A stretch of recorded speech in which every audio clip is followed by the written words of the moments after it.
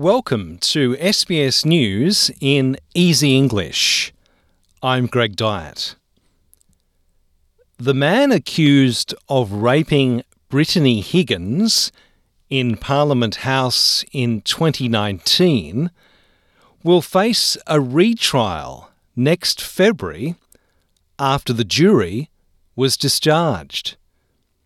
The judge dismissed the jury after discovering that one of the jurors had done their own research, bringing an academic research paper into the jury room that was not part of the trial.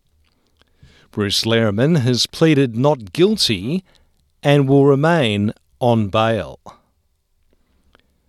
Treasurer Jim Chalmers says he is concerned some manufacturers could close in a matter of months as rising energy prices put pressure on Australian industry.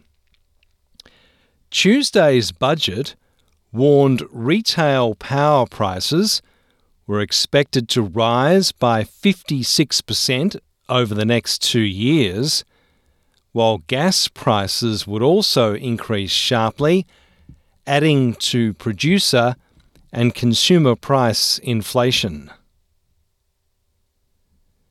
Ukraine has welcomed an additional 30 armoured vehicles donated by Australia to the war effort against Russia. Canberra has also announced it will send up to 70 Defence Force trainers to the United Kingdom in its latest show of support for Kyiv. The personnel will be deployed in the UK in January to join a British-led operation to train Ukrainian troops, but no Australian defence personnel will enter Ukraine. New workplace laws will give employees more power to request flexible working hours. Employers will be legally required to try to reach an agreement with employees who request flexible work hours, including making alternative arrangements if the request can't be catered for.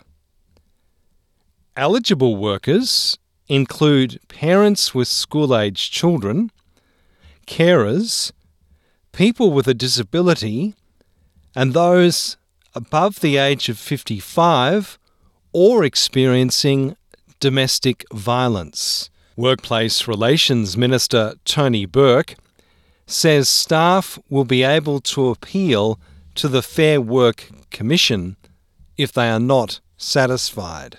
An independent United Nations specialist is pushing for countries to form a coalition against the military junta in Myanmar and in support of human rights.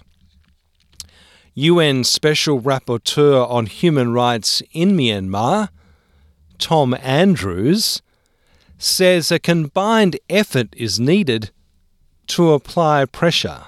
The international community should be coordinating their efforts to target them and then work together to implement these measures. It's not being done now, not because we don't know how to do it. We know how to do it. Greenhouse gas concentrations climbed at above average rates to new records last year. The United Nations World Meteorological Organization reports the rise in greenhouse gases outstripped the average increase over the past decade. The organisation monitored carbon dioxide, methane and nitrous oxide. WMO Secretary-General Petteri Talas pointed out the importance of methane emissions. The second most important greenhouse gas is methane, which is responsible for about 18% of the warming, and we have seen a record in the growth of methane concentration last year. I'm Greg Dyatt, and that's SBS News in Easy English.